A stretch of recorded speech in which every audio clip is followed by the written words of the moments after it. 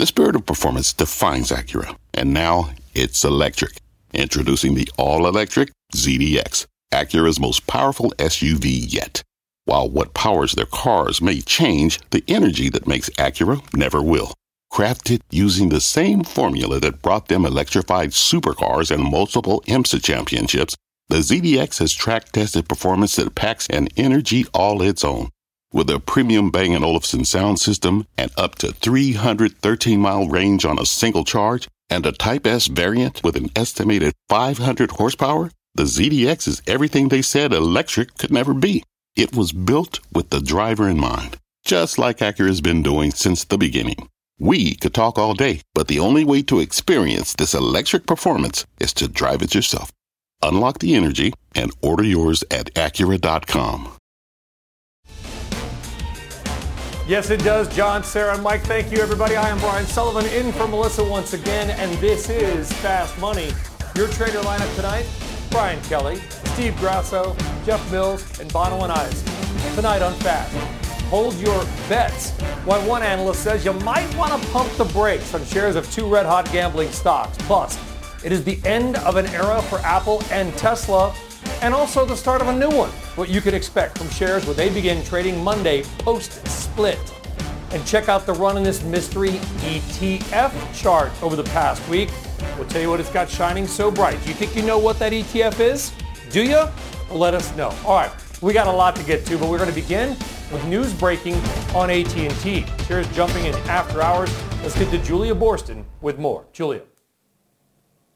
That's right, Brian. Those shares up about 2.5% on after hours trading on a report that AT&T is again exploring a sale of its DirecTV business. This according to a report in the Wall Street Journal, which cites sources saying AT&T and its Goldman Sachs advisors have been talking to Apollo Global and Platinum Equity as potential bidders. Now, AT&T has previously explored selling DirecTV, and CEO John Stankey has discussed the importance of divesting non-core assets and the company's interest in selling consumers TV over the internet, an alternative to DirecTV's satellite TV bundle. Now, DirecTV has struggled with cord cutting amid the growth of streaming options. The Wall Street Journal is saying a deal could value DirecTV below $20 billion.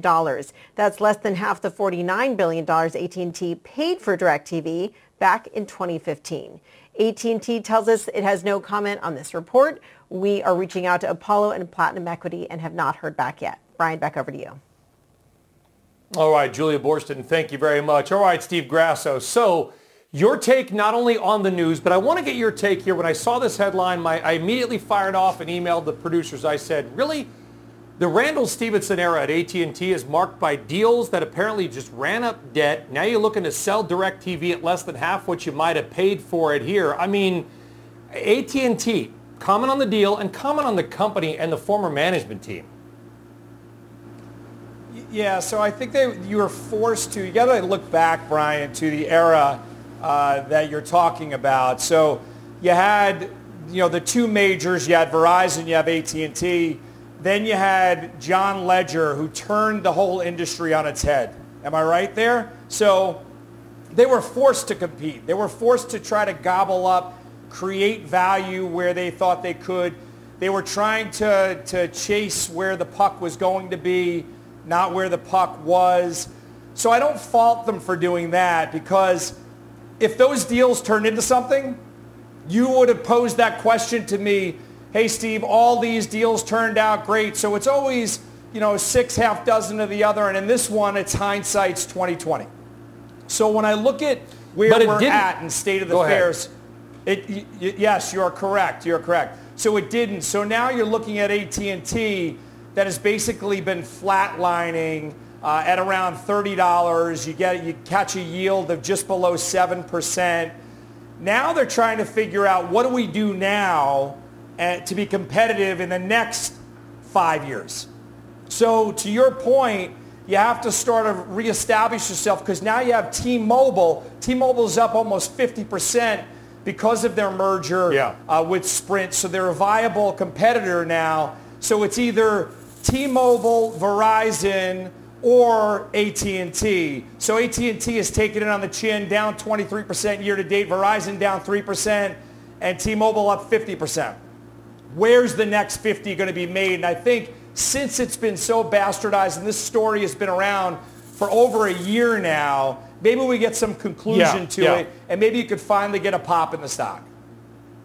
All I'm saying, BK, is this, and I'm not just slamming the former management, but I am slamming the former management because 5 years ago, AT&T was a $43 stock. It's a $32 stock today. Hey, Verizon, at least you can say the stock is fractionally higher than it was 5 years ago. It hasn't lost, 40% of its value, even as the Dow and S&P go on record runs. Is there any reason, BK, to own AT&T stock? It's got, a couple $100 billion in debt. Well, yeah, so that's really the issue. And so why is it up 2 or 3%? If they can get $20 billion out of this, then that's cash on the books. Maybe it reduces that debt a bit. And you're concerned about whether or not they're going to be able to pay that dividend, 7% yield or so. I think a little less than that. So that's the thing, is that you need to, that's what investors are looking at, is that how sustainable is that dividend? They know that they've got a problem with DirecTV. I mean, listen, they're going to lose, $39 billion on this. I don't know what the management got paid in total over the last 5 years, but I guarantee you I could lose $39 billion for about half of what they did it for. Well, it's 190. By the way, Jeff, it's $196 billion in debt for AT&T, according to Capital IQ. Yeah, the management made a bundle, and I believe whoever's retired is making a bundle in retirement, which, by the way, is their board's, and that's the board's decision, and that's fine. Whatever was approved is approved. All I'm saying is the stock has done nothing except lose investors' money over the last 5 years. Now they're looking at selling this. This was their whole strategy, was DirecTV in the bundle. Now they're like, let's sell it for less than half of what we paid for it. Yeah, and I don't know that this is necessarily the powerful catalyst that you're going to need to move the stock higher. Just go to the charts, for example. It's been trading right at that 50-day moving average. It has shown some support there. But the reason you buy it, I'll go back to what Grasso said. You have room to catch up. You're talking about a forward PE multiple at about 9 times. So if you're looking forward and you're not looking at the past mistakes, and you can be a patient investor, perhaps you're seeing a little bit of technical support here. You buy it on valuation and you hang on. Oh, okay. Let's move on now to what was another monster week on the Street of Dreams. Not only did the Dow rise nearly 3%, but it is now positive on the year. Yes, just by 0.4%, but hey, it's positive. And with dividends, that's even a little bit more. Today's move for the S&P 500 actually fairly broad-based. Even old energy coming along for the ride. The strength is the Fed wrapping up an historic virtual meeting. Steve Leisman just spoke with St. Louis Fed President Jim Bullard, and here is part of that conversation.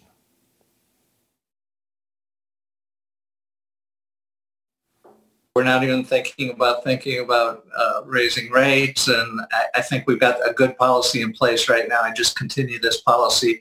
I don't really think this is about monetary policy. This is about the virus and the economy adapting to the virus, the risk management around the virus, and the contagion that would otherwise occur.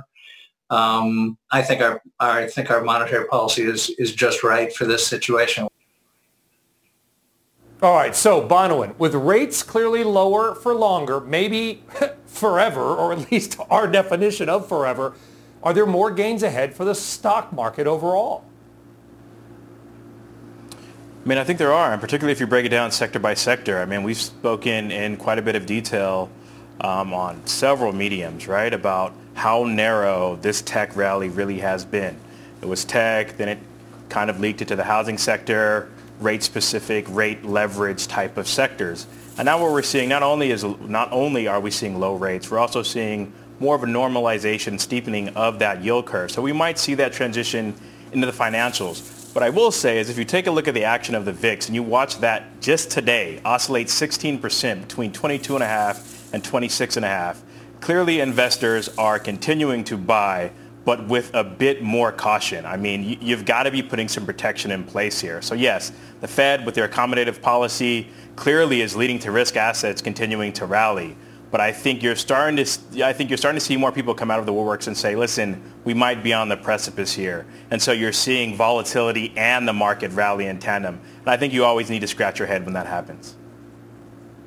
Yeah, and I think, Steve Grasso, eventually maybe this elixir of low rates might wear off. I mentioned this in Power Lunch today. If low rates were always just undeniably good with no ill effects, we should just peg the interest rate at 1% for the rest of our lives and move on. But low rates often do come with a negative. Asset bubbles, likely inflation, etc. Is there a point at which these low rates simply will not benefit stock investors any longer? Yeah, but we've all seen this happen, and we've all seen this sort of play out to the opposite of what you're saying. But I do agree with Bonawyn. We were talking about this last night on air as well. I've been positive in the stock market. I thought with Powell and the hopes for a vaccine, the market could rally aggressively higher. It's done that. But now when we're taking a step back, I think a big part of this rally, this last push, has been Apple and Tesla and people tripping over themselves to get involved in the next hottest thing. And it hasn't done anything at all for shareholder value. It's just pretty sexy when you're going to get a split, so you want to be a part of these iconic names. So if you're part of those names and you're coming to the conclusion, this might be a great time to everything Bonawyn said, to everything that everyone thinks. Now you're getting Apple and Tesla going to have a split adjusted price. You might get a window of opportunity to, right before the debates, the presidential debates, to really capture some volatility. And I think we could potentially see the market sell off 15 to 20%. Now, how long does it last? Because it really hasn't lasted long. But I think at this point, that rush into big tech, the rush into the 6 names, probably very, very long in the tooth. You know, BK, I realize that I've screwed up. I've just screwed up. I've been terrible at my job, and I'll tell you why. Because I come on here periodically or any other show, and I say, why should the market keep going up? And I realize it's probably been the wrong question. Maybe the better question is, why should the market go down? Everything we've talked about seems to put the tailwind. So I'm going to flip it. If you had to make a case why the market will fall, I know you're not saying it will, but if you had to make the case why it would, what would be top of that chart? So first of all, Sully, don't beat yourself up. You're an incredible slouch, and nobody's going to deny that. So that's the first thing. Number 2, that's a joke from Caddyshack for the folks at home. I think Sully's fantastic at what he does. Number 2, be the ball, BK. Be the ball. Exactly. The case for volatility coming forward, at least from my perspective, is I don't think this debate and election season is going to be kind of your garden variety election season. With the social unrest that we're seeing in our country, I think you have to expect that there's going to be more unrest and more issues coming out over the next 30, 60, 90 days leading into the election. And so I think that as an investor, when you have that uncertainty, you think about how stocks react, they react to new information and they don't like uncertainty. So I do think that I'm long VIX calls because I think as we go into it, you're going to have this uptick in volatility. Yeah, in fact, we've got a big segment on this in Options Action. Cheap tease, that's not slouchy for the next show. Jeff Mills, would you agree with that? Do you expect heightened volatility in the next 2.5 months? I think all bets are off over the next 2.5 months, honestly, with the election. But what you do have is a very narrow market that doesn't look like it typically would off the bottom during a recession. But I think the formula has been very simple, and I think the formula probably remains in place. It's the Fed and excess liquidity plus uncertainty. And what you have right now is only 45% of stocks in the S&P are actually positive year to date. That's half of what we saw out of the financial crisis. The median stock is still down 22% off its all-time high. So you continue to see money managers and other investors pushed into the market, but they're pushed into this very narrow area of the market because they're afraid. And if you look at 2021 earnings as an example, pretty positive. I think that's priced in, but the standard deviation around those expectations, it's huge. It's as wide as it's been since the mid-1980s. So until the spectrum of outcomes starts to narrow a little bit, I think the background continues to look like it does, and that means cyclicals lagging and everybody piling into large cap growth, and I think that could continue. A trend has been your friend, and Jeff saying it's going to continue. All right, guys, we got a lot more to discuss. Coming up after the break here on Fast Money, is it time to fold them? We're going to dig into two names that might be ready to see their hot streaks go cold, and nobody tell Dave Portnoy. Certainly he won't like one of these calls. And by the way, any of you afraid of heights? Well, stock heights anyway. Well, how might you be able to protect yourself from any pullbacks? Something we just talked about a little more. We'll dive in. If you're looking for correction protection, you're a little worried about what may come, we're going to tell you how to do it. Fast Money, back in 2.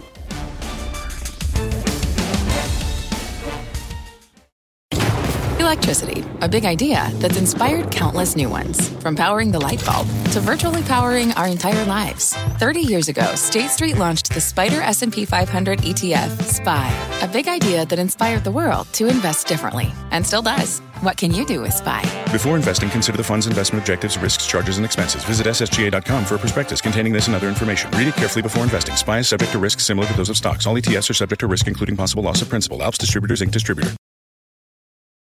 Loving my tie game.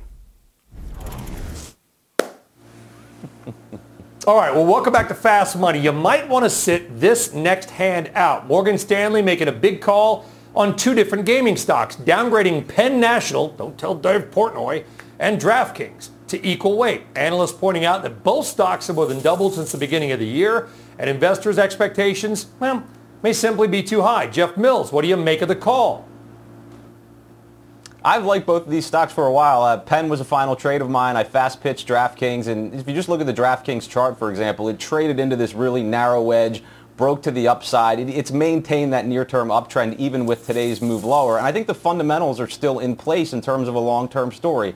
These are really powerful brands. I think you have a spending redirect going on with people not attending sporting events, so they're betting on them instead. Big name backers for both. Obviously, Barstool you mentioned with Penn and some others with DraftKings. And I think the legislative story is really the big one. So thinking about California, Texas, Florida, New York, having not legalized online sports betting yet, I think that comes, and that's a major catalyst. And if you read the Morgan Stanley note, it wasn't that negative, to be honest. I think it legitimized the fact that we're early on in a really high growth industry. It talked about revenues going from 1.5 billion in the industry to over 12 in 5 years. So there was a lot of positive commentary. I think it was just kind of a pump the brakes, evaluation story, some potential negative catalyst between now and year end. And I think that's probably true, and you could see some volatility. But if you're a long-term holder of these names, I think you want exposure to the industry, and these are two great places to get it. Yeah, I mean, it's a downgrade to an equal weight bond. And when it's not a sell, or of course, there's not a lot of those out there as well, would you be buying either of these stocks into the weakness that came out today because of that? Well, I mean, to the point that was made just previously, it's really about your time horizon. So, yeah, over the long term, particularly DraftKings, I like it. I mean, I've been trading, selling some puts, looking for ways to dip my toes in, collect some premium. So I like the fundamental story, particularly being that they're a capital-light business that's getting exposure. But I mean, I do want to point out that we do need to be careful here. Take a pause, right? We've all talked about how there might be some downside to current levels in the market.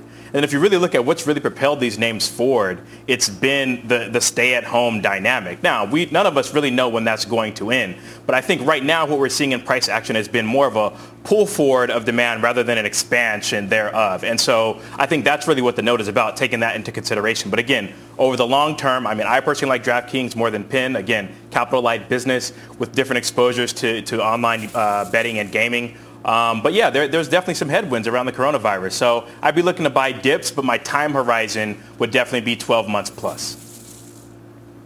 Okay, 12 months plus. Brian, BK, quick, or Grasso, quickly.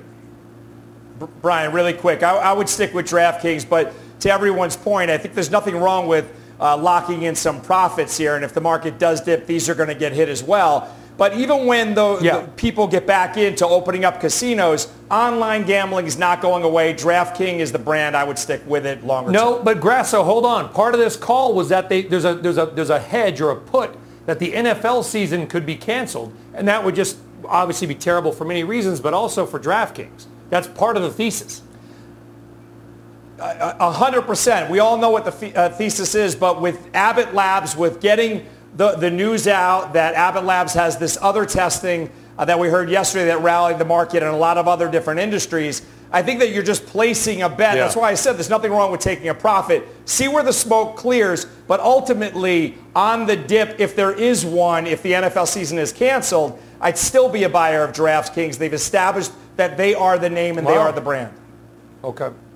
All right, good stuff there, guys. All right, coming up, we are counting down to an entirely new era for Apple and Tesla. Well, until the next era. But should you expect from these stocks more gains because of the split only, or are there fundamental reasons? We're going to get some more answers on those two red-hot names when Fast Money returns. Stick around.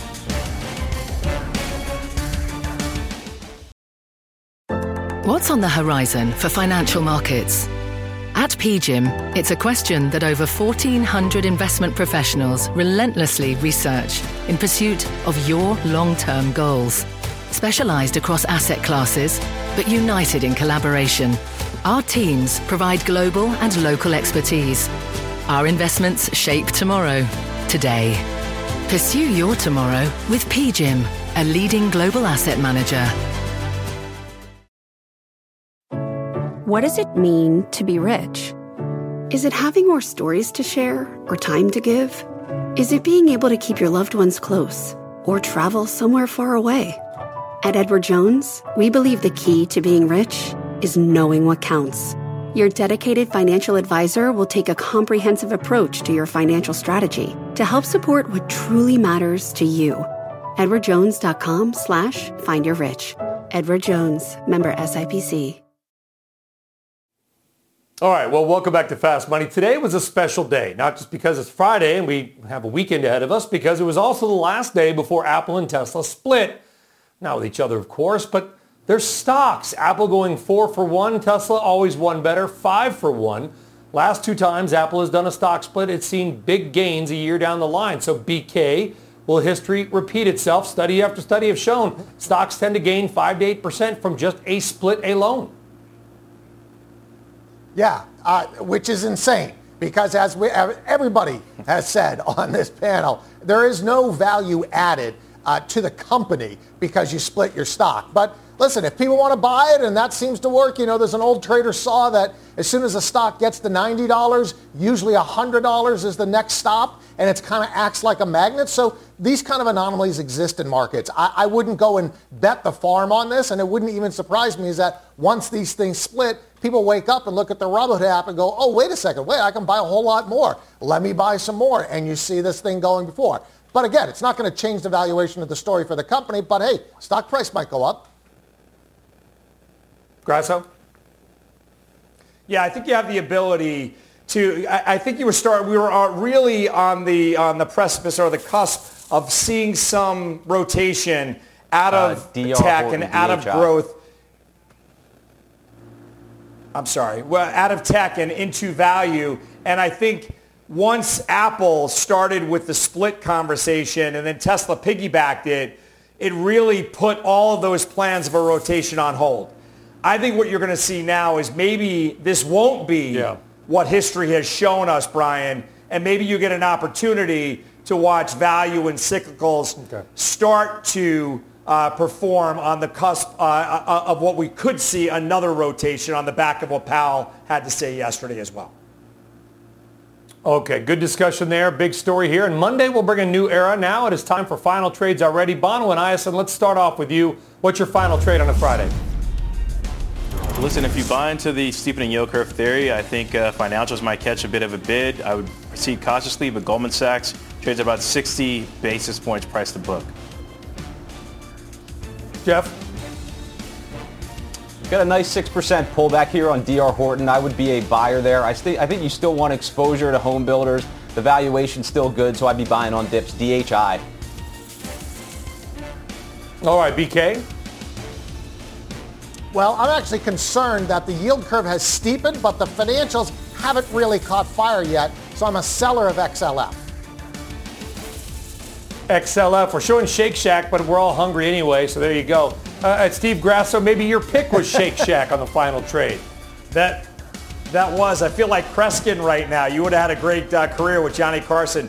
On the back of yesterday's Abbott news with that rapid test, all of these quick serve restaurants caught a bid. Finally, Shake Shack going much higher.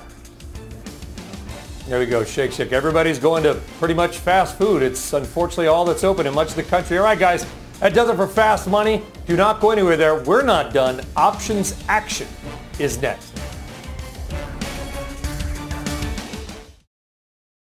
This podcast is supported by FedEx. Dear small and medium businesses, no one wants happy customers more than you do. So you need a business partner just like you.